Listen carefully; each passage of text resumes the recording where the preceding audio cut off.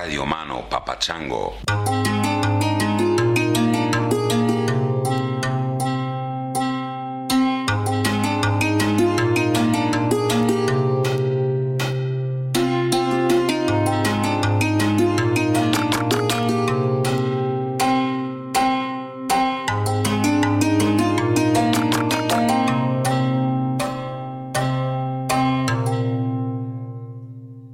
Hey kids, Uncle Chris here. It's almost the holidays. Happy holidays.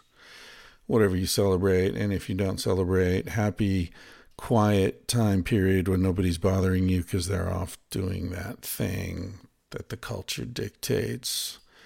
And you've checked out and you're just hanging out on your own and it's like the world stopped. Happy that to you. I remember doing that. Maybe it was the first time I did it. I was in college, and my buddy Eric, who was the head of the English department, he was going somewhere for the holidays, and he said I could stay at his place. I decided not to go home for the first time, and I just chilled in his apartment, and all by myself, my little 19-year-old self, or whatever I was, and I listened to Mahler's First Symphony over and over and over on his record player. He had a really good sound system, and he loved Gustav Mahler and had introduced me to Mahler. And I just listened to it over and over for about a week. Eric had 3 gerbils. He called them the Supremes because he felt that they shouldn't have individual names because they were a social species, and therefore he gave them a group name. And one of them died. I don't know how it died, but when I found it, it was partially chewed by the other 2. And I don't know why, but I thought Eric would want to be there for the cremation or the whatever, the sort of ritualistic disposal of this Supreme's body. And so, Supremes as in Diana Ross and the Supremes, by the way, those of you who are not into Motown, who may not have gotten that reference, those of you who are super into Motown will understand why we decided that in retrospect that must have been Flo. I think Flo was the Supreme who was kicked out of the band early on or something. Anyway, I took the gerbil and I wrapped it in tissue paper, I think, sort of a holy shroud, a burial shroud, and I put it in the freezer on top of half a gallon of Breyer's butter pecan ice cream that was in there, and I forgot about it, and I left before Eric got home, and I forgot to tell him about it, and he opened the freezer and saw something wrapped and took it out, and it was a dead gerbil. Anyway, there was a stream running by his place. He just kept the gerbil in the freezer till spring, and then we built a little Viking barge and put the gerbil's body on the barge and lit it on fire and pushed it out into the stream.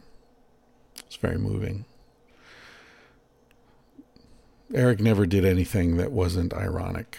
Irony was involved in pretty much everything he did in those days. So that was fitting. Anyway, why the fuck am I talking about Jesus? I don't even know where that came from. Oh, that all came from if you don't celebrate Christmas, who knows what'll happen. Anyway, this is a podcast I'm just throwing up real quickly, real fresh from the oven. I recorded this morning with the great, the one and only, the amazing Jake Johannsen, who is one of my best buddies. I love this guy. He's one of the reasons I don't badmouth LA anymore, because people like him live here, and being here enables me to spend time with him. And after this podcast, we went and had lunch with Simon Rex and Mickey Avalon and had some great Mexican food, and I love LA in that respect. But then I came home from Venice to Topanga, which is normally a 20-minute drive at 3 o'clock in the afternoon. But there's work going on the Canyon Road, so I sat in traffic for about an hour and a half. Those of you who follow me on Instagram saw me dancing wildly to the Red Hot Chili Peppers on one of my Instagram stories. That was when I was sitting in traffic. Don't worry, I wasn't driving at the time. The car was not moving. I am very careful about what music I listen to when the car is moving. All right. What else do I have to say to you? Very briefly, if you follow me on Patreon or if you contribute to this podcast on Patreon, you already know this because I reached out to my Patreon supporters to run this idea by them. I'm thinking very seriously about accepting a very sort of limited, specific sponsorship situation with companies that provide things that I already use. So in other words, it's not like I'm going to sell ads on the podcast to the highest bidder. It's more like, this is stuff I dig. This is stuff I give to my friends as gifts, or I tell my friends, hey, you should really check this thing out. I do that anyway on the podcast sometime. Like I talked about the Norelco One Blade, which I use and is fucking great. And I don't think I'll ever shave my face again. I don't get any money from them, but why not? Right? If I actually like it and I want to share it with you, and Norelco wants to pay me some money to do that, why not? The Patreon support for the podcast is fantastic, but it's plateaued. And if I'm going to continue to do this and make this a higher priority in my life, I need to find ways to monetize it and make it pay for the additional time I'm putting into it. So I'm seriously considering that. The response on Patreon has been probably 95%. Fuck it, dude. Do what you need to do. Just keep doing the podcast, which is, fantastic feedback to get from people. One thing people have said is please don't embed it in the middle of the podcast. Put it at the beginning or the end so that I can just fast forward through it. I will definitely do that. And also not just like a straight up read, try to make it creative or funny or whatever, which also I will do because that's more fun for me. So I'm thinking about that. I'm also thinking maybe I'll hire someone to handle that process. So if you are sort of internet savvy, I'm thinking like someone. And when I say hire, I'm talking about $50 a week, right? And this is the other thing. If I make more money, then I can hire someone, and then the whole thing can start to snowball, hopefully. But if you're somebody who already does social media as part of your job and could just tack my shit on, and it wouldn't, take up a lot of your time or effort, and it's no big deal, and $50 a week is reasonable to you, drop me a line. You can do that at once you just use the intro at Tangentially Speaking, the same link for the voice intros that people send in. And just in the subject heading, put social media or some social media manager or something like that. Basically, what I'm thinking is somebody could do a much better job on promoting the podcast on Instagram, Twitter, Facebook, all that stuff. If they were better at it than I am. So like pick an audio clip where the guest is saying something interesting, make that an Instagram story, put the link, swipe up, blah, blah, blah, all that shit that I know how to do it, but it takes me too much time and I got too much other shit to do. So if that makes sense to you, sounds like a good deal and you want to be involved in that, drop me a line. What else? I think that's about it. So 2019, I might be doing not ads, but like sponsorships is the way I look at it. And I promise you, I will never, ever talk about any kind of product that I don't actually use. In fact, what I'm doing now is making up a list of companies that I dig, clothes that I wear, shoes that I wear, stuff that I use in the van, good stuff that I've been using that I recommend to friends. And then whoever I bring on as this social media person, I'll have them reach out to those companies and say, look, this guy has a podcast. He hasn't taken ads for years, but he's interested in aligning himself and introducing his audience to some products he already uses. Yours is one of them. Let's see how that works out. What else? That's it. So this is Jake Johannsen. I love this guy. Wish you could have come along for lunch. I signed up for this thing called Cameo, which Simon turned me on to. It's an app that's like, I mean, I set my price at $25.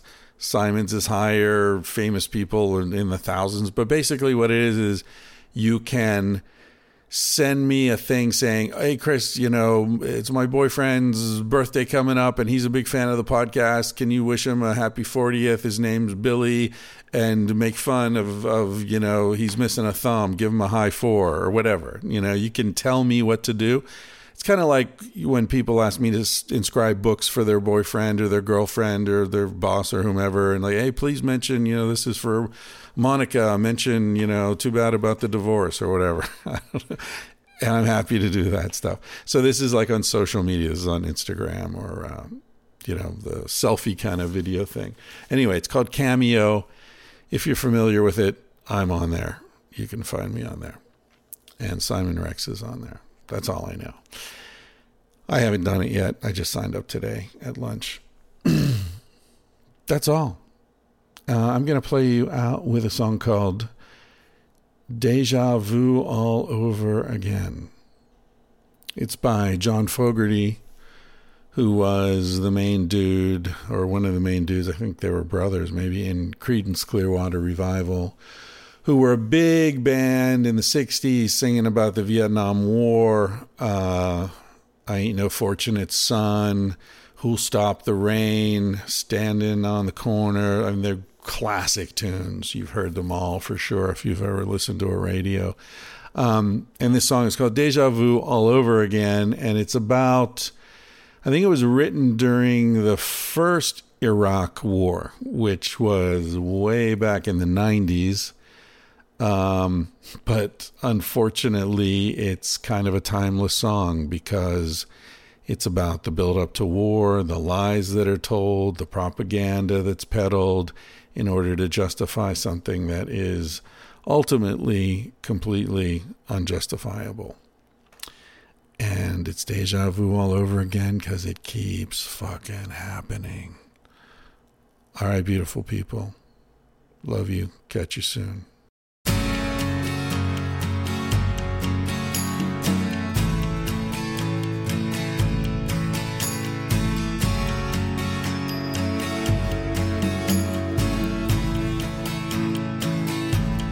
Did you hear them talking about it on the radio?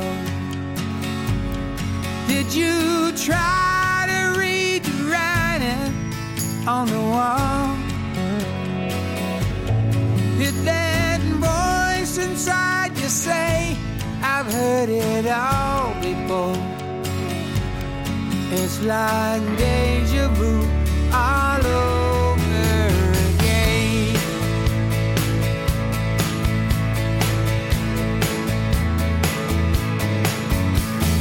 Day by day, I hear the voices rising, starting with a whisper, like it did before.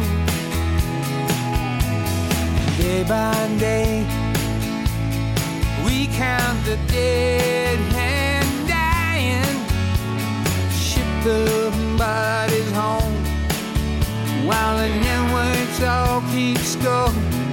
Did you hear them talking about it on the radio? Could your eyes believe the writing on the wall? Did that voice inside you say, I've heard it all before? It's like deja vu all over again.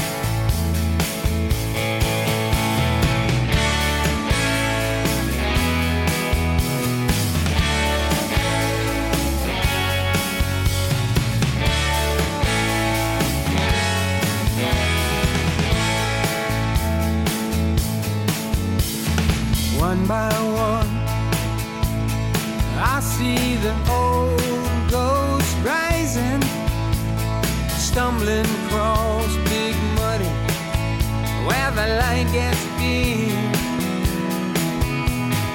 Day after day, another mama's crying. She's lost her precious child to a war that has no end. Did you hear them talking about it on the radio?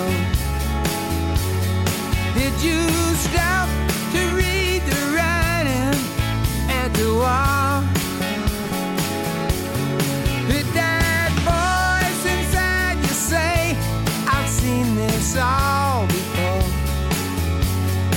It's like deja vu all over again. It's like deja vu all over again.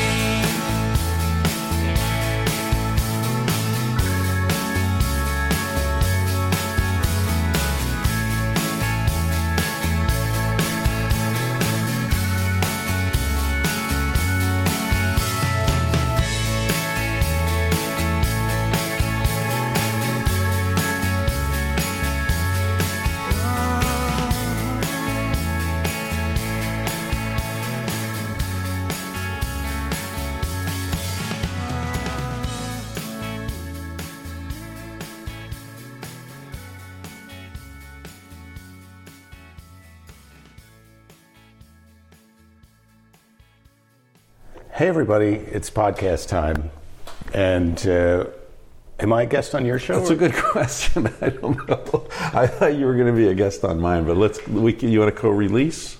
I think, well, yes. Co-release sounds really gay in this context, doesn't it? I think it's heterosexual too. I'd like to co-release with my wife when... Yeah, but she's not here. I'd like to co-release with your wife too. Hey, but... whoa. Who wouldn't? Come on. She's a good... She's held up pretty well. Under a lot of pressure from Jake, you've been jaking this for a long time. I'm a little bit of a...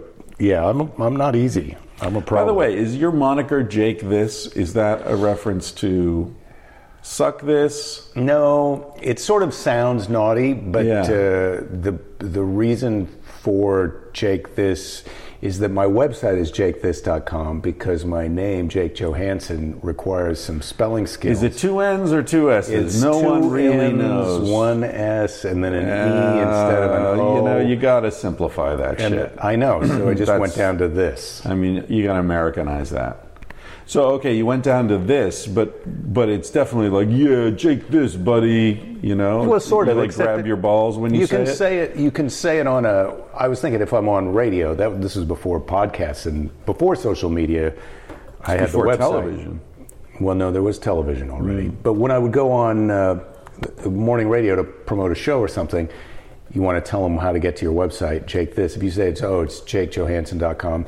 Jake.com was owned by some guy who had a fishing charter in the Caribbean, and he wasn't even using it. But when I asked if I could get it from him, it was like, $10,000. Yeah, you can get it from me. He thought his ship had come in. Jake This, that guy. Yeah, exactly. Jake you. Yeah, because you do have that hard K. Which is good. Like, right? Fuck. Jake. Oh, right, yeah. Fuck. Jake this, fuck this. K. Right, the K sounds are good. K. Hard, yeah. The George Carlin did a whole bit about that, the hard Ks. It was part of his 7 words you can't say on television. He did so many things. Like it's hard to keep track of all the things. But that was his most famous bit, right? The 7 dirty words that you can't say. But shit, piss, fuck, cunt, cocksucker, motherfucker, and tits. Shit, piss, fuck, cock, cunt. Cocksucker, motherfucker, and tits. That's 8. So I've added one. Yeah. Clearly, I think that's how my memory works. I think it's not cock. Shit, cocksucker. Yeah, because cock you can't say on television. The cock crowed, and that was part of his thing too. Like you could say the cock crowed, and like you can prick was another one. He was like, you can prick your finger, but don't finger your prick. Yeah. That George Carlin, he was good. He was good.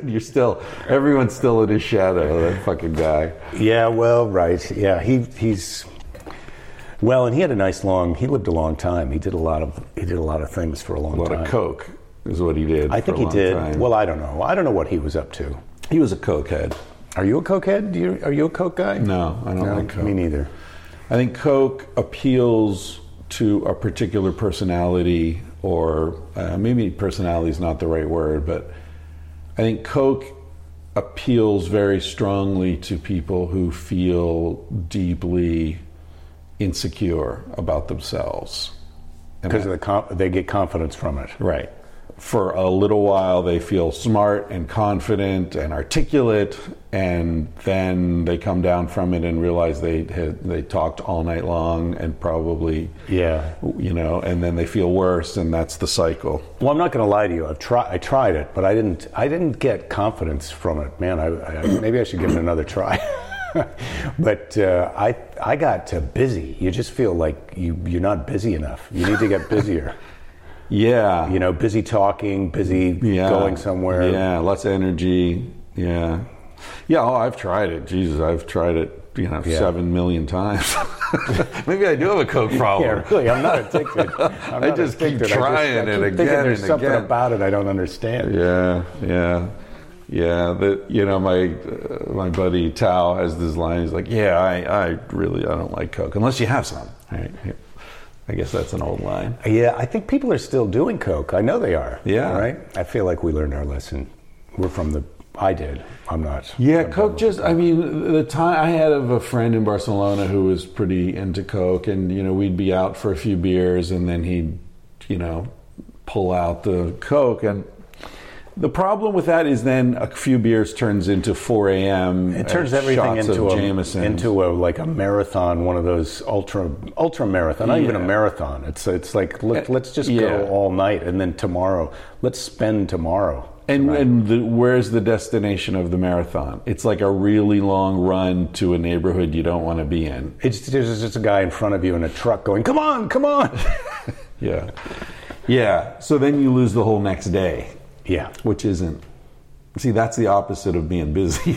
Well, if you've got a whole next day that looks like it's just going to be terrible anyway, sometimes you just, I'll take that. I'll trash tomorrow. Yeah. Not me anymore. I don't know. I think I'm pretty low on the drug. I dabbled now with some of the THC vape things, but that's had limited appeal to me. How are you on marijuana? Are you makes me. I have to get the dosage, or the strain has to be just right. Otherwise, I get into either I sleepy, I want to punch out, or couch walk. Yeah, or I get a little. I guess it's paranoia, but that thing where you can't tell if everybody knows that you're stoned or not, and you want to talk more, but you think you might be talking too much. That's not a good feeling. Sounds like paranoia. Yeah, it could be paranoia. Yeah, I used to use marijuana a fair bit, and now I haven't in months. And in the last few years, it's been very sporadic. I like the plant a lot. I love growing it. I love having it around, but using it... I've never heard that about it. You like having it around? Yeah, it's a beautiful plant. It smells great. It's very responsive. In the sense that, I've cultivated it for years and years. So it's a plant I know really well. So you can fertilize it, and it takes it, and water. And the color of the leaves will change in a day. If it's lacking some nutrient. I used to piss in my plants every morning, which was nice. We had this relationship. For kids at home listening, don't piss directly into the plant, but piss in a bucket, mix it with rainwater, and dilute it. And the phosphorus in the piss is absorbed very quickly by the plant. But just a little, not every day. You're not putting a... Well, it depends how big the pot is. Pint of whiz in there every day. Does it affect the smell of your house? Well, no, because my plants are outside. Yeah. That's probably also a good note to the listener. That's right. If you're growing in an indoor facility, well, it smells so much like weed anyway that a little piss in the dirt isn't. And do you get high? But also, if they're growing indoor, it's hydroponic. That's a whole different thing. Is there THC in the smell? Like if you're around pot plants while they're growing, you're not getting high? No, but there's a lot of interesting stuff about marijuana. For example, what's getting you high, literally, in a marijuana plant is frustrated female sexual energy. So what you've got is the plants, and people listening to this already know this. There are people who, professional marijuana cultivators, listen to my podcast. I know this because, bless you people out there, because they order their supplies on Amazon through my affiliate link. So I get these reports, right? Oh, they're supplies for their growth. Right. So they're like gallons of fertilizer and, 600-watt bulbs and, all this stuff that... Just in case. I get a lot of government agents listening to my podcast, so if you just want to go check the people on Chris Ryan's Hey, it's legal. It's legal. That's the beauty of it. It's the things they're buying legal. are legal, but they may not be doing it in a legal place. They're in Oregon, I'm sure. Yeah, they're in Oregon. Yeah, everybody's got a permit for everything. Yeah, I come know on. that. Anyway, the thing about the marijuana, one of many things, it's the plant that's been cultivated by humans the longest. There's no way to look at marijuana without human intervention. Marijuana is like the dog of the plant world. Longer than wheat? Longer than wheat. And I love the way you got that H into the wheat. Do you do that with all WH words? That was just for comedic effect. I have friends who do that. They're like, whom and when. I'm like, dude, you're wasting a lot of breath unnecessarily on that word. What the fuck are you talking about? Yeah, they went to Harvard, these people. Mm-hmm. Yeah. So marijuana, you get the way the THC and other psychoactive chemicals are concentrated in the resin, the sticky wicky, as Snoop Dogg puts it. And the resin is in the bud. In the what? The bud. The bud, which yes. is where the flower comes right? out. So in nature, the plant produces some flowers, gets pollinated, goes to seed, and dies. That's just the way it works, right? But so in what your you basement, what happens? But in your mother's walk-in closet, what happens is you remove male plants. Now, this is in the old days when they didn't have feminized seeds. Now you can buy seeds that are all female plants. I don't know how they do that, some sort of DNA manipulation. In the year 2525. Exactly. Yeah. What was that? If man is still alive, will we survive? It's about like women don't really need us when they can't, when they don't need us. Yeah, but who did it? Well, that's is not a Monty, you can Google that. But it's not a Monty Python thing, is it? No, it's a real rock star. Oh, okay. Pot song. Okay. I'll Google that while you describe what happens in your crawl space when you're growing pot. So you remove get feminine plants. So as soon as the plants start to show sexual characteristics, because you have a male and a female marijuana plant. Not all plants have gender, by the way. Many don't. Well, don't some of them do their self, like they go, you're going to be a lady, I'm going to be a man, and then they can be either one? Yeah, I guess. I don't know that much about plants other than marijuana, to be honest with you. Oh, interesting. All my knowledge of plants is focused on that one plant.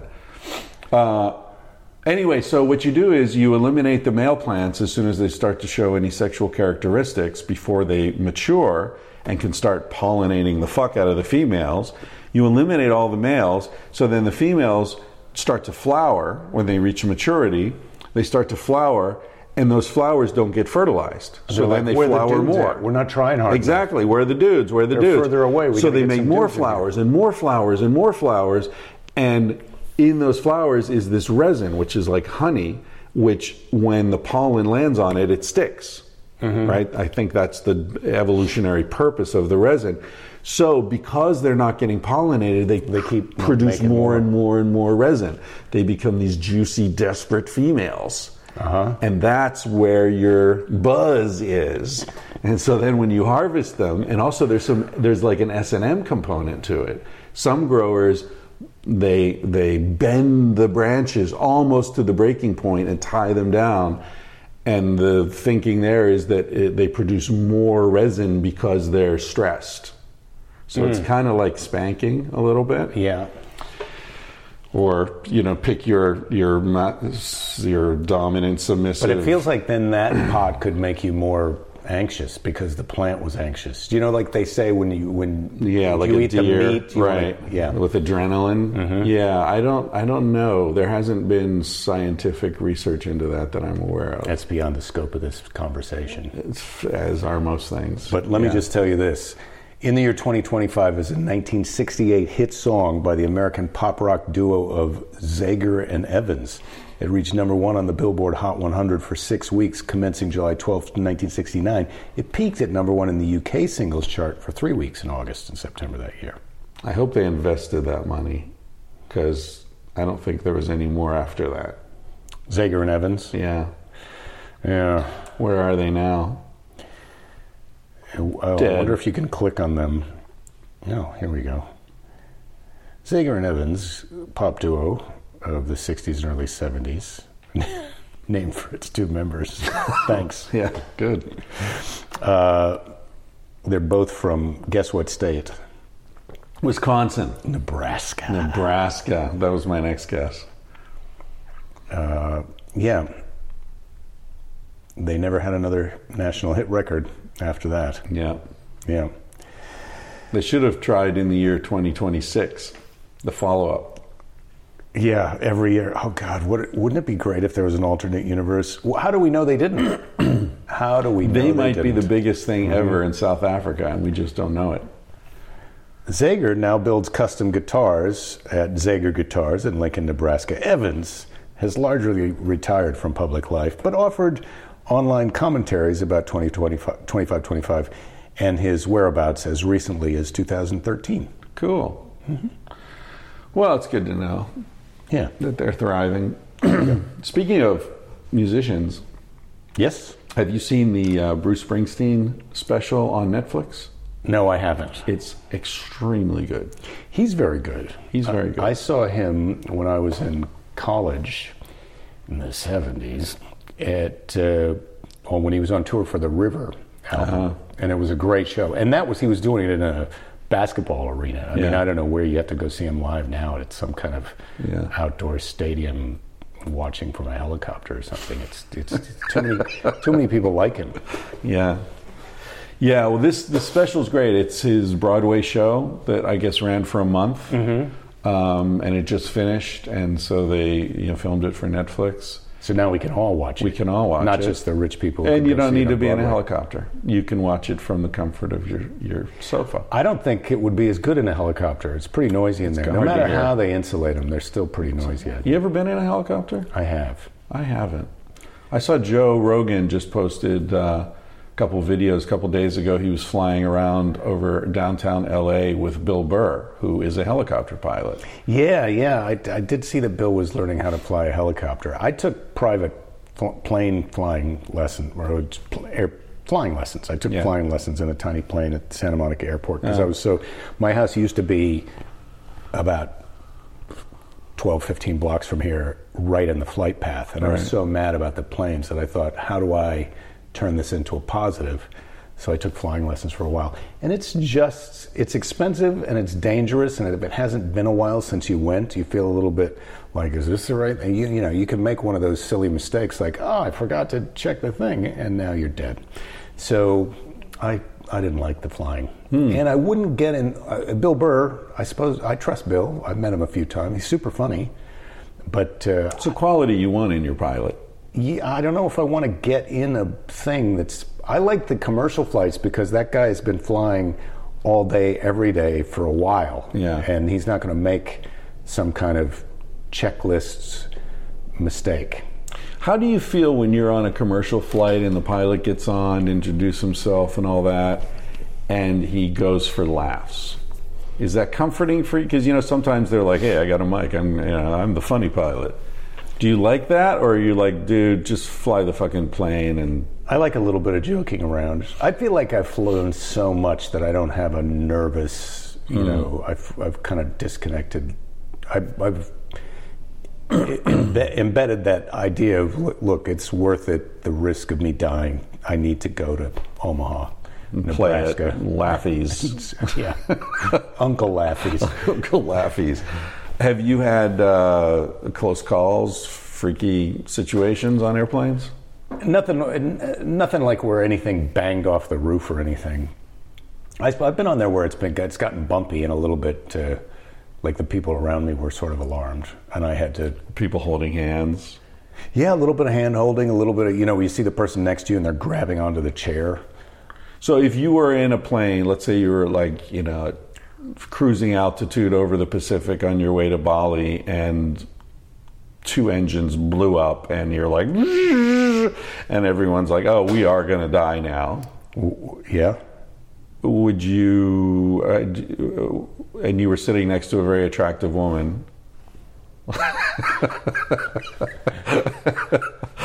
I mean, what would your reaction be? Like, I'm going to go down fucking, or would it be like, I'm going to go down screaming like a little bitch? Or where do you think you'd fall in that spectrum? I feel like, no offense to little bitches, by the way. Jonathan Katz, the comedian Jonathan Katz, who had that show Dr. Katz, very funny guy. If you're listening to this, check out Jonathan Katz. But he was a stand-up before he did that show, and he had this joke in his act, which I hope I'm allowed to. But he's in this bar, and he's sitting, just having a beer, and something's on the news, and so he asked the guy next to him, who's a tough, biker guy, what would you, it's about nuclear war. He goes, what would you do if you found out the bombs were on the way and we were all going to die? And the guy next to him goes, I'd fuck the first thing that moves. What would you do? Jonathan Katz goes, I'd hold very still. Yeah, exactly. But I think the reality is, maybe if you got an hour or two, you could get an erection. But if it's like, boy, you got Is that how long it takes? Well, no, but I mean... Come on, Jake it faster. But if you... Come on, man. Take this. If you're going to die in 5 minutes, do you think you could get an erection and go for it? Do you think you could do it? In a crowded plane where some people are crying? Yeah, maybe. I don't think there's any way. Not at my age. Maybe when I was 15. When I'm 15, I've already got an erection. Yeah. But I don't. Right. I think it'd be hard to. Have sex. That would be a pressure, time crunch. So many things going on. Yeah, there's a lot of distraction. Mm-hmm. That's true. I think I could get the green light from Belinda, my wife, if that situation ever came up, that I would be allowed. But you'd have to text her. No, she would say no. I'm going to assume that you get a waiver. Sex with the lady next to you in that situation. Yeah. What's really awkward is if she's in the other side, on the other seat. She's in the window seat. She's asleep. I didn't want to wake you up because I thought we were going to die, and so I had sex with a lady in the middle seat, and it turns out the pilot was able to pull it off. Yeah, I panicked. It was just thunder. But so that, plus also that's the reason when we get off the plane, I got to talk to the police for a little while. Yeah, that's right. I'll be right there, honey. Yeah. I'm going to Bali soon, so that's why I'm asking. I'm just trying to plan ahead. Mm. Well, I think. Oh, by the way, I stole one of your jokes in my intro to a recent podcast, but I mentioned you. Well, that's good. Yeah. It wasn't the whole joke. It was just a little bit where you click on the thing saying, I'm not a robot. Yes. Like, what's on the other side of that? Mm-hmm. That was so fucking brilliant, man. Yeah, it's a robot. Yeah. Well, I'm ready to download. I'm ready to become a robot. Are you? These podcasts will be so much easier when we're all robots. We'll just be telepathically communicating. Well, we won't have to tell the other robots what we think. They'll know. Maybe even, because this will live forever in a digital cloud somewhere. Mm-hmm. Maybe there will come a day when they'll be able to just listen to enough conversation and pull out your personality just from these archived conversations. Reboot a version of you? Yeah. Well, and that'll be great. I suppose it'll be sort of an immortality, but you won't know about this you. It'll only have the information that was in those conversations plus some extrapolated other. But isn't that the point that there is no real you anymore? They're just these replicated copies of you and other people's idea of you, and they all think they're you. It's like have you watched Black Mirror? Yeah. Yeah, they get into that kind of stuff. Yeah. Like the robot or the replicant or whatever it is believes it to be you, just like you believe you to be you at the moment. I do. which doesn't really prove that you are you. Well, right. You know, this is the whole Matrix thing. Tomorrow me will know all of the things that happen between now and then, or most of them, whatever it can remember. But tomorrow me may not know all the things that today me knows, because there may be some things that I'm just on the verge of forgetting. Yeah. That by tomorrow will be gone. Yeah. Yeah, I was. This is another thing I mentioned in that same rant where I used one of your jokes, which is, I was thinking about this because I have a friend who's in her early 30s, and we were talking about, like, I feel like I really like hanging with young people, like Kyle, our mutual buddy. He's 28 and he's great, and the energy and all that. But I feel a wariness about. You're wary, or he's wary? You feel a wariness in him? I'm wary. And the wariness comes from the fact that I realize that what? I'm just trying to turn this into some kind of sexual predator. Like, I'm wary that there's something illegal about the thoughts that I'm having about these young people. You always got to ask for ID. So what are you wary about? So I'm wary because I'm aware of the fact that young people can change so much. In fact, that's part of being young, is that you're changing in like a radical sense. And then I think we reach an age where then we stop those sort of radical fundamental changes. Like, unless you're, an addict, or there's something like very fundamental and structural that you do struggle to change. But I think most people, we sort of reach for example, there was a point in my life, and it was probably maybe 30, 31, 32, somewhere in there, where I settled on a drying sequence when I got out of the shower. Mm-hmm. Like, from that point on, I dried my body the same way every time. I figured it out. We're going right to the important shit. Uh-huh. Well, it's a metaphor, right? So I figured out, like, this is how I dry my hair, and then I don't need to comb it. Mm-hmm. And then this works on the back, and this does this, and this is it's not like it's like you learn to tie your shoes. There are 15 different ways to tie your shoes. You settle on one.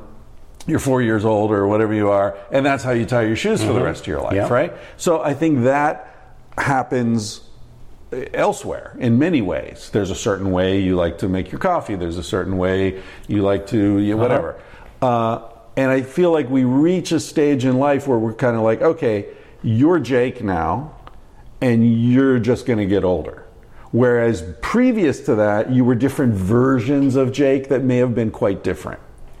You know what? Yes, I see what you mean, and, not but I think that can really vary with people, because I feel like as in life, when I think about the choices that you make, if it's a tree metaphor, and you're climbing up a tree, once you're at a certain, and you're not going to go back down, then once you pass some branches, those are things that are not open to you anymore. Right. But it's not. That metaphor doesn't exactly hold up. But there's opportunities that I had that I didn't take, that are no longer, there's so less, I don't want to go back to school and become a lawyer, an engineer, or any of those kind of things anymore. Yeah. On the one hand. On the other hand, I am surprised. When I was in my 30s, I went to New Orleans for the first time, and I loved it so much. And I was probably 34, 35. So you think you're a grown-up sort of at that time. I couldn't believe there was a thing that I loved that much, that I had zero inkling would ever happen. And then I went to Jazz Fest every year from then on. I've only missed a couple years recently because of some of this international travel.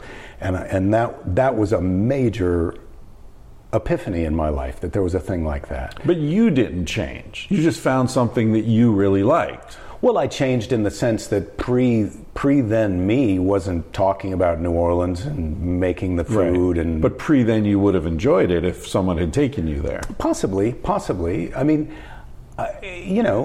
But you're talking more about how I'm me you feel like you're you and you're not going to change. Well, I started doing this jiu-jitsu this year, right? And I really love that. I put that in that category of, wow, I really like this. I almost wish, well, I definitely wish that I had started it sooner, because, you know, we're also at a point, I feel like I'm not obsessed with my mortality, but like reality check, when you're in your 50s, you know, there's not I don't know how many more years you got where you can walk around and do all the things that you can do now. Right. I mean, it's 20 if you're lucky, maybe more, but it's going down. Like, we went to the award ceremony at the jiu-jitsu place the other day, where people get promoted to the next level belt, or they have stripes that they give you inside the belt. And I got a couple stripes, and my friend got promoted from white to blue.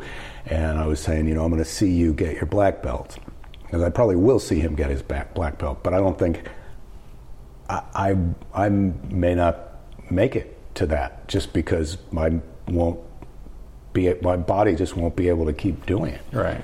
You know, right. So I feel like in that sense, I am who I am, but I'm also changing into another thing. And I don't rule out that there might be a thing that I do next year that I decide, oh, well, now I'm also going to become a chef. So I'm a different person, or not a chef, but I'm going to learn more about cooking, or I'm enhancing the me that I've become. So I think some people are changing a lot. I feel like you are lucky at, you know, not that I think of us, but we're at this age, you're lucky to have connected with young people in a way where they give a shit about what you think. And I think that that's something that's good for them and good for you. You know, that you can impart some of the knowledge, wisdom that you've got, and that they want to receive it. I mean, there's plenty of people who are our age who are frustrated because they know some shit and no one gives a shit. Yeah, Milan Kundera, one of my favorite authors, said, the reason I write books is that my kids don't listen to me. And he's got a dream that someday he thinks they will. Yeah. It's like he reaches, or somebody listens to him. He puts it out for strangers. Oh, you know? Well, look, that's the reason you become a comedian and you become I think, an actor or an author. I think that everybody's like, fuck, I've got shit I want to say. Yeah. And I need to say it. How do I get people to listen to it? You know. Yeah. So, Motherfucker Awards. Yes, you and Kyle produced the Motherfucker and Awards. You were fantastic. I really enjoyed that. I had a big week, or a big week and a half, because we did the Motherfucker Awards. So technically, I got an award that says that I was a motherfucker. Right. Even though the awards were for terrible industries that are screwing our mother. Different kind of motherfucker. Yeah. So that was exciting. And then that week I went to Chicago, and you see that up on the fireplace right there? Oh, yeah. That's a cup that says comedy legend. Oh. Jake Johannsen from the comedy club there in Chicago, Zanies. This year's their 40th anniversary of being in business, and I've been there a lot of times. I noticed the Motherfucker Award is not up on the mantelpiece over the fireplace. And Jake. I would have put it up there, but I was worried because it's made out of glass, and I thought if it falls off there, it's too precious to risk exposing. I'm fucked. Yeah, you're motherfucked. Yeah, so I didn't really. I really struggled with that because I would put it up there. Sure, you would. Yeah, mine's right next to my AVN award. Yeah, maybe I will put it up. They make up a cute couple. I'll tell you what, I'll put it up there for Christmas if you come, even if you're not coming over. So what else happened that week? And then I got 2 stripes on my belt. Oh, same week. Yeah, God damn. 1 week. Yeah, it was a big. You are changing, Jake. I am. You're changing. growing up. That's Lots good. happening. I'm making the victory lap of my life where I go, you know, if you're some super successful actor, then they give you get all these lifetime achievement awards and stuff.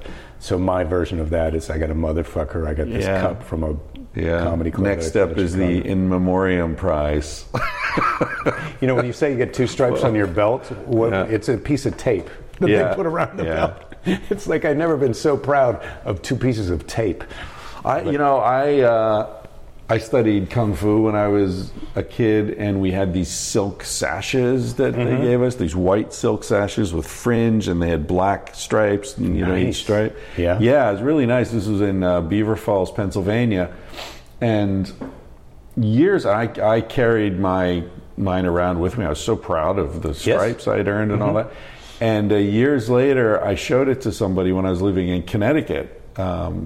and he said, "Oh yeah, we use those at the synagogue." And there are these. You've seen the Orthodox Jews have the white silk thing with the black stripes on them. Well, not with the blacks. But I know what you're talking about. They wear them. Belinda graduated from UCLA. They had a sash thing like that. Oh, so I think these are like some sort of Jewish thing that our Okinawan kung fu teacher was like ordering somewhere, and like nobody knew because there are no Jewish people studying kung fu in Western Pennsylvania. Well, there were no Jews actually. I knew one Jewish kid in what was her name? Sherry Rosenberg. And I didn't really understand what Jewish even meant until I moved to Connecticut. I guess I didn't really. There was a synagogue in the town where I lived, and we went there as a tour for our Sunday school to experience, see other religions. And let's face it, we're all people of the book: the Christians, the Jews, and the Muslims. The Old Testament. Everybody's got that in common. So we went there, but it wasn't.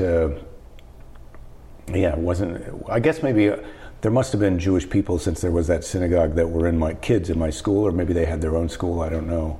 But I remember moving to San Francisco in the '80s and having a friend, David Feldman, who would be on stage talking about anti-Semitism, and I'm like, no, that's World War II. That's right. The concentration camps. That was that stupid Hitler. Yeah. We're done with that now. I didn't get that. Oh, this is an ongoing thing because I had so little interaction with Jewish people. Yeah. Yeah, we're both Midwesterners. That's interesting. Did you say pop where you grew up? Soda pop? I don't remember. We didn't drink that stuff. Oh. Satan's brew. We would drink, milk. Milk. The amount of milk that I drank when I was a kid, we'd have a glass of milk with every meal, right? It's got calcium and protein, and we were just sure that, well, I think maybe less so. A lot of pus. Do you know that there's a lot of pus in milk? I didn't know that.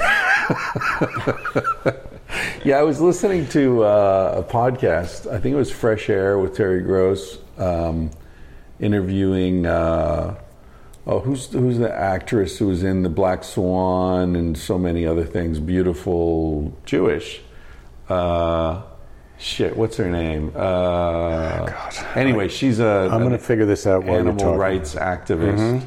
And she was talking about the dairy industry and how the cows are mistreated and, in these very small enclosures and sick, and they hook up these, automatic milking machines. And she said, the FDA allowed the milk to have a 15% pus content. Natalie Portman.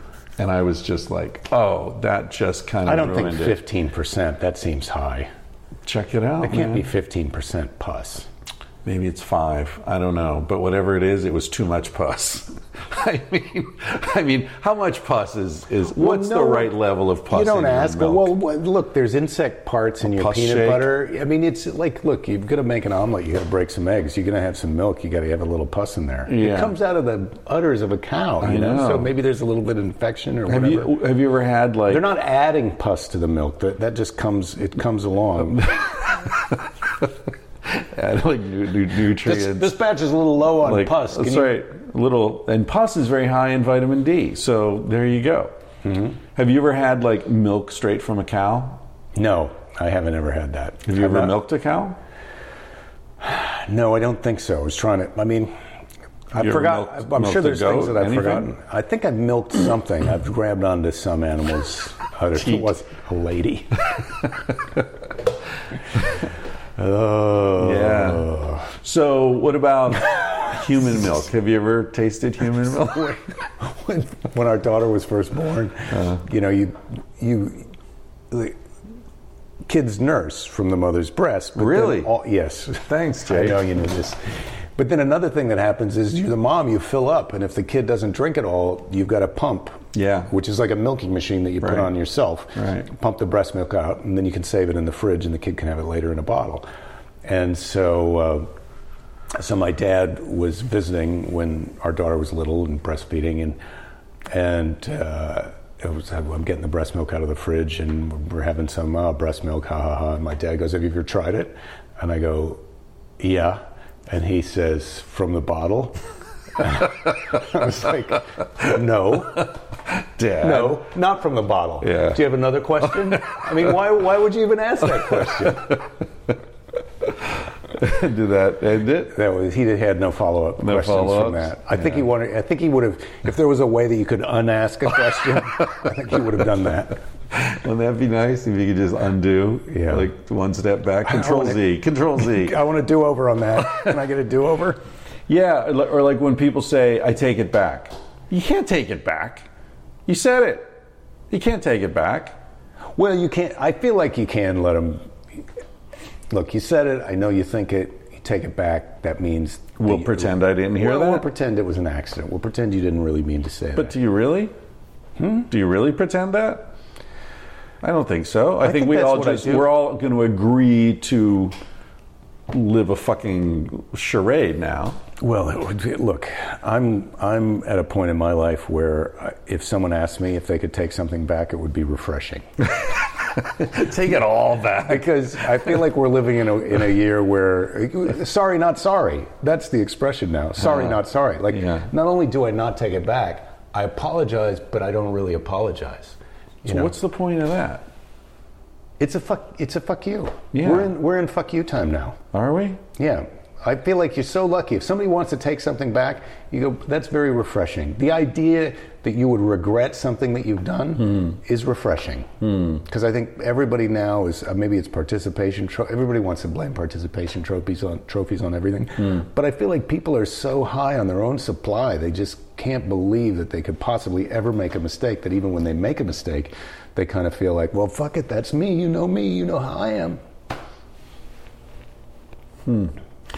I keep in mind that this isn't a philosophy that I have. This is just a thing that I made up in this last minute. Yeah. I feel like I'm kind of out of sync with the modern world sometimes. I mean, I guess I always have been. But, like, my Twitter feed is, like, a lot of kindness. Yeah, mine is too. I think it's different if... I mean, this is the real wake-up call. I have some younger female friends who are comedians online, and they're talking about, what jerks guys are to them, and and they're sick of guys like us saying, well, it's not all guys, because they know it's not all guys. Right. But there's such a angry, hateful vibe going out there that somehow we're not experiencing. Yeah. And maybe that's white male privilege. Maybe that's why. Yeah. Or maybe it's because we're just old enough that that's not going on. Right. That we're sort of not in the pit with that. I block people on Twitter. Well, if someone's an asshole, I block them right away. Well, this is kind of your area. I listened to this series of podcasts that Radiolab put out called In the Know, N-O. And it was about consent.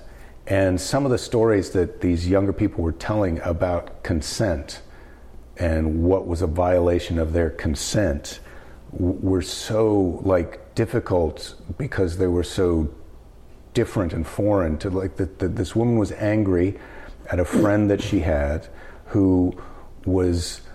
They were both heterosexual, but they weren't sexually involved with each other, but they would cuddle and hang out, and he came over and they were cuddling, and there was some kind of mutual kind of touching going on, and then he wanted them to masturbate together, and she was not into that, and she said, look, go and do it in the bathroom and come back, but he went ahead and finished anyway, and she was really mad that was this super violation of her thing, her ability to consent. And it's like, man, he, from my point of view, it's like, boy, you're really asking a lot of people to get them to a point where they've got their genitals out and they're aroused and they're doing sex stuff. And I mean, I get that no means no, but also that was such a so we masturbated in front of you, but you guys were already masturbating in front of each other anyway, but then he had an orgasm and then it was an ongoing thing, they were out of touch for a while after that. And I was really like, wow, first of all, I never had an experience like that. But second of all, it's like, man, this idea that you've got a friend that you're masturbating with, but then if somebody has an orgasm, that's like, no, hey, what the fuck are you doing? Yeah. It's like, wow, that's like some strip club relationship that you got going. Yeah. Yeah. Yeah. America has a thing about rules. You know, it's We love them. We love them, and I've thought about that a lot because, you know, living in Spain so long, it's the way behavior is managed in other cultures is very different. And, you know, I think even on a legal level, for example, when I was growing marijuana in Spain, it was not legal, but it was not illegal. In the sense that, and a lot of things are like that in Spain, there's the gray zone is massive in Spanish culture, even in the legal culture. So, for example, in the US, it's illegal to grow, or at that time, it was illegal to grow marijuana. Cops are flying over with infrared cameras trying to pick up the heat from your lamps if you're growing indoors, you know, just taking shots of people's rooftops looking for marijuana plants. It's illegal, and they're coming after you if you're doing it, right? The law is the law. In Spain, there are people growing marijuana plants on their balcony overlooking, like, you know, the major avenues of Barcelona. Mm-hmm. If nobody complains, the cops don't give a shit. The cops don't give a shit if you're breaking the law in a way that doesn't bother anyone.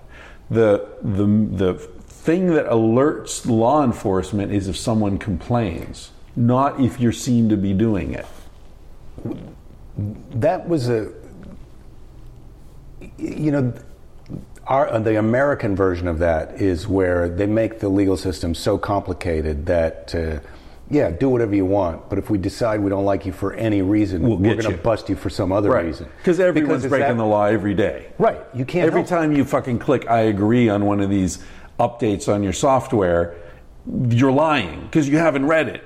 And you're probably doing something that you said that you wouldn't do. Exactly. Yeah. Right. Yeah. So that's the problem with that kind of mentality of like, yeah, it's illegal, but we don't enforce it unless somebody complains. Well, okay. What if they complain about something that you're doing that they can't catch you doing that, but they know they can get you for the pot? Do they then come after you for the pot, even though no one complained to you about the pot? You know, because that's but see, that's what's beautiful about we got going on here. Yeah, that's the problem. Here, the state becomes the enemy. The cops are the enemy because they want to get you. Like they're in Spain, and maybe I'm idolizing Spain, or people think I'm whatever. I lived there 25 years, right? So I mean, I've been there. There aren't cops sitting in the dark by fucking stop signs in the middle of nowhere waiting to see someone drive through without stopping. They're not trying to trap you like here. Right? They're not doing that. They don't need a quota of tickets they need to write every fucking week or whatever bullshit that's going on. So it's a very different relationship that you have with law enforcement there. It feels like they're on your side. And I'm saying this as a, 56-year-old white man. I can't imagine, and I feel like cops are the enemy to me. Like, I don't fucking trust talking to cops. Well, so this is an interesting analogy, because first we were talking about sexual consent and rules, and then you switch to the cop thing. Right. Well, yeah. But this is one thing. The thing that I think about this political correctness is everyone has a secret fantasy to be a cop. Yeah. Everyone's an enforcer. They want to blow the whistle and catch you doing crimes. And they're the one who got the goods on you, naughty, law-breaking person. Exactly. As opposed to acknowledging the fact that, look, everybody makes a mistake, and how bad is the mistake that you made? Right. Is it even really a mistake that we want to be that worried about? Right. We can't even have those conversations. Well, see, that's how it applies. I mean, the Me Too thing, I feel like in that example that you laid out there, like, first of all, I agree with you totally that you got into this situation. You're in a situation where, like, people don't always control when they come, so you're in a situation where you're, like, making these very fine gradations of what's acceptable and what isn't. You shouldn't be naked in a room with the dude, touching your junk together. Well, that's you're in a place where shit happens. I don't want to be a blame the victim guy, but I had a little bit of that situation. Like, look, if you don't want to be with a person when they have an orgasm, don't invite them into your bedroom and get naked. Touching their genitals. That's like, okay, we got to back up from this. Yeah. So, but that was my example of, look, people are living a different life, because that's how we did it. That's how we think of it. Yeah. But that's not how these people that I was listening to were thinking of it. Yeah. You know, the problem is, even the guy in retrospect was like, yeah, I feel really bad. I did that, and I'm sorry. And it's right. like, yeah, well, I get that you're sorry, but really, are you sorry? Yeah, I'm sorry. Yeah. Who's sorry? Well, I'm sorry he's sorry, because a lot of what I hear from young women is a lot of frustration over the fact that they can't find men. What they find is a bunch of apologetic, whimpering boys who, and this brings it full circle, who are on the surface very apologetic and meek and trying to be, you know, whatever, like toe the line, but you scratch that surface and there's rage. It's fucking rage. No doubt there's rage, because they're being told that what they feel and what they're, you know, what they want and all that is all dirty, it's all wrong, it's all horrible, you're a fucking sex monster, all men are rapists. Fuck that. Well, we're different. I feel like this is the thing that gets, men and women are different. And so if I get that if you're a female and it feels like this is something that you should be able to do, hang out with your clothes off, cuddling with your best opposite sex man friend, and have it stay platonic. And have him not get a hard on. Fuck that. But this is always the thing that you would talk to women about, like, yeah, I got a lot of guy friends, and it's like, well, I think most of them probably want to sleep with you. And they're like, why do you have to be a jerk? You're so shallow. You don't think that I'm valued, that I could be valued to? And I'm like, no, that's not what I don't. Yeah. I'm just saying we're in our 20s, and guys in their 20s are, you know, okay, maybe you got a guy friend who's in his 40s or 50s or older who's okay to be hanging out, not naked. Yeah. But it's, I don't know, it's tricky. But that's, I get that. Times are different now, so maybe I'm a grandpa who's got some weird ideas about shit. And that's why I'm glad I'm married. I'm dealing with someone who I wouldn't say I understand her, but I understand enough. Yeah, you don't have to start over. I know how to get through a day. Yeah. The nights are tricky. Yeah, the nights can be tricky. Yeah. No, I don't know, man. It's a weird thing, because I feel like on some levels I'm super in touch with all that stuff because of Sex at Dawn and the podcast and the, you know, the feedback I get from people. And most of the people listening to the podcast are, you know, probably 25 to 35, I would say, probably, I don't know, 80% of the audience or something. So I feel like like I'm in that world a lot. I feel like, you know, Kyle and other friends of mine in that age group, and I'm very in touch with it, but in another way I feel very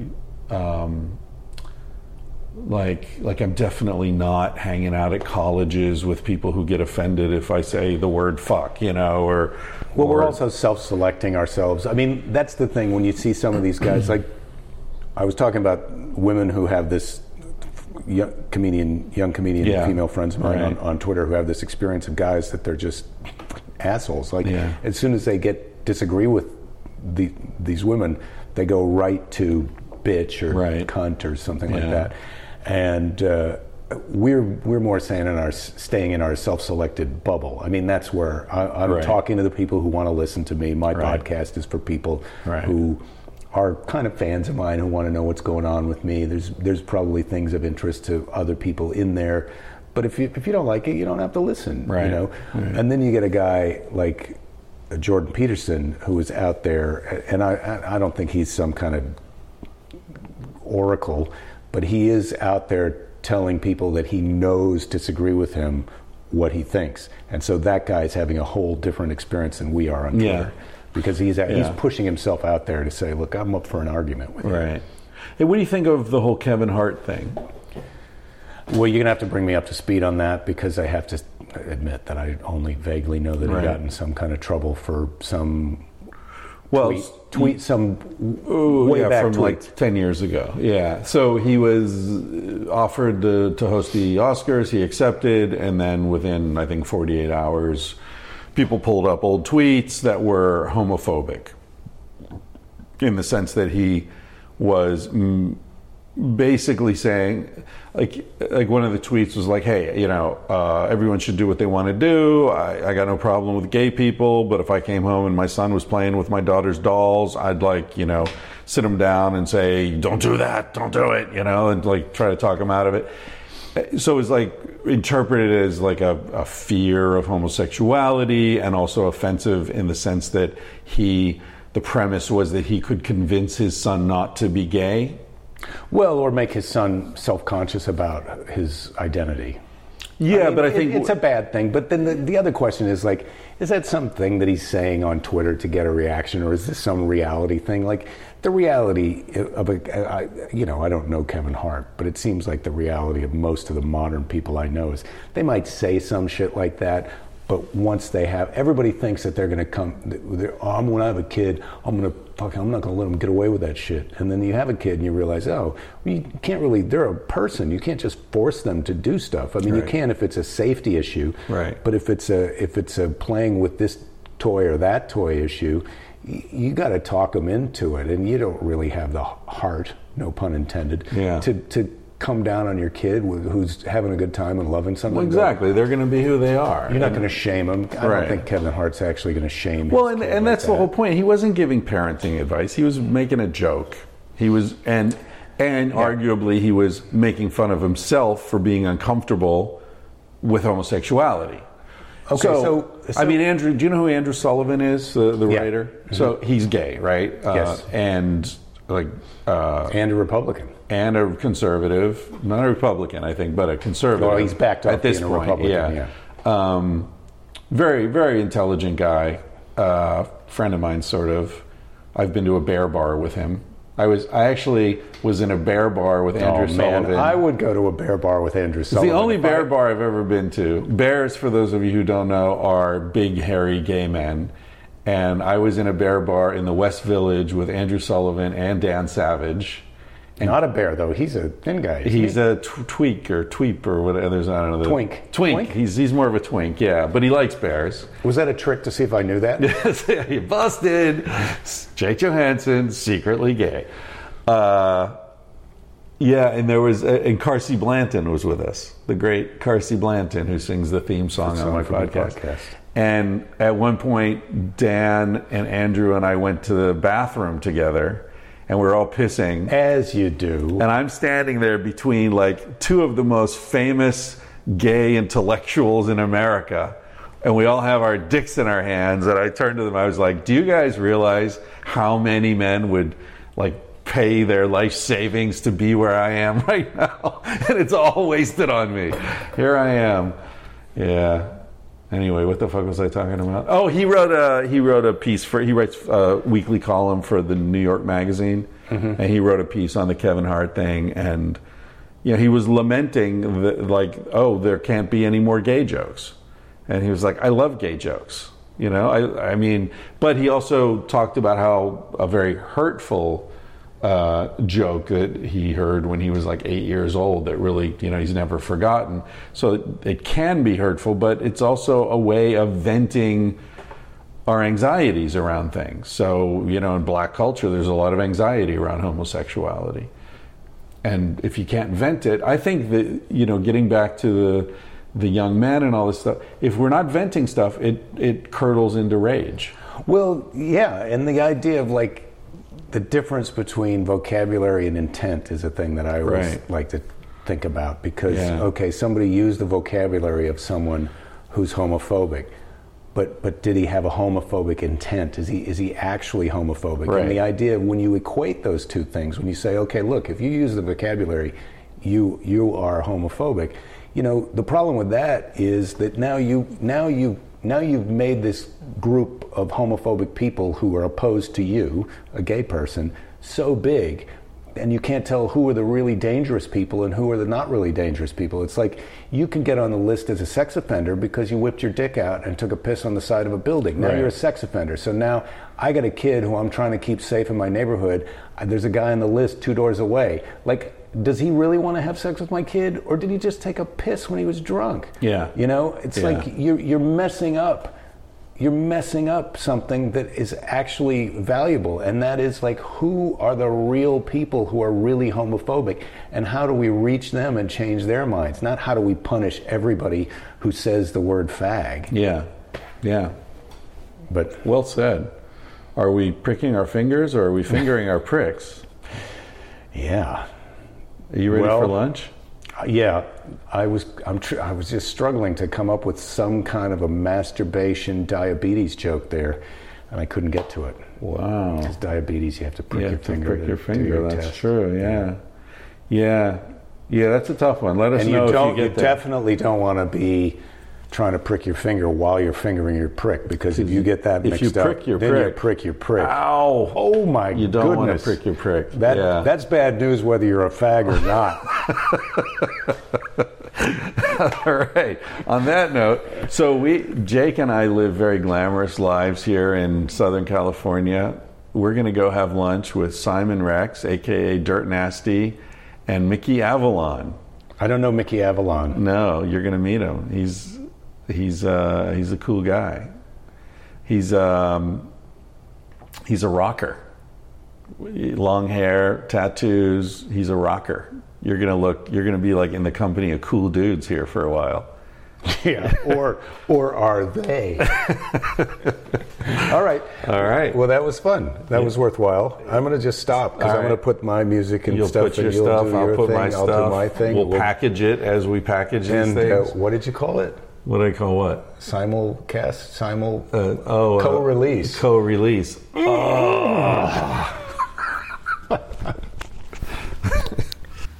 Okay, Mom.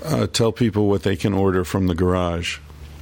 Okay, in our cottage garage, we have lots and lots of T-shirts. Sex at Dawn, Civilized to Death, Vanthropology, Tangentially Speaking, Paleo Modern, and Talking Out of My Ass. She didn't like saying that last one. Well, I have the box marked Thinking Out of My Ass instead of Talking Out of My Ass. Then we now have some new things added. We've got beer cozies, or koozies, or whatever they're called. Oh, Civilized to Death design. They're all civilized to death. We have stickers and car decals, right? Yes. Okay.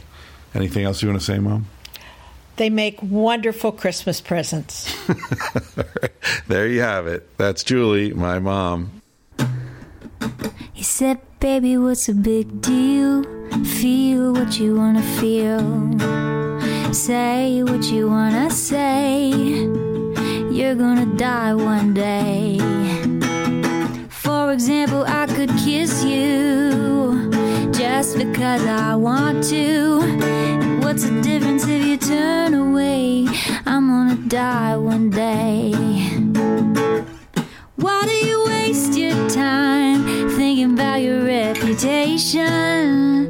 Trying to meet an expectation, wondering what they're gonna say. When everyone you've ever known is headed for a headstone, I don't wanna give the end away, but we're gonna die one day. Your body is an animal, doesn't ask for much. A little music and a soft touch. Why don't you let it out to play? Your heart is in a bird cage, singing in your chest. You wanna shut it up but give it a rest. You're gonna die one day. Why do we waste our time thinking about a reputation? Running from a confrontation, wondering what we ought to say. When everyone we've ever known is headed for a headstone, I don't want to give the end away, but we're gonna die one day. We're gonna die one day. We're gonna die one day. So baby, what's a big deal? If you wanna be free, Say what you wanna feel. Spend the night with me. I'm gonna take you up in my arms. And if we must go down, we'll go singing to the smoke alarms. We'll dance into the ground.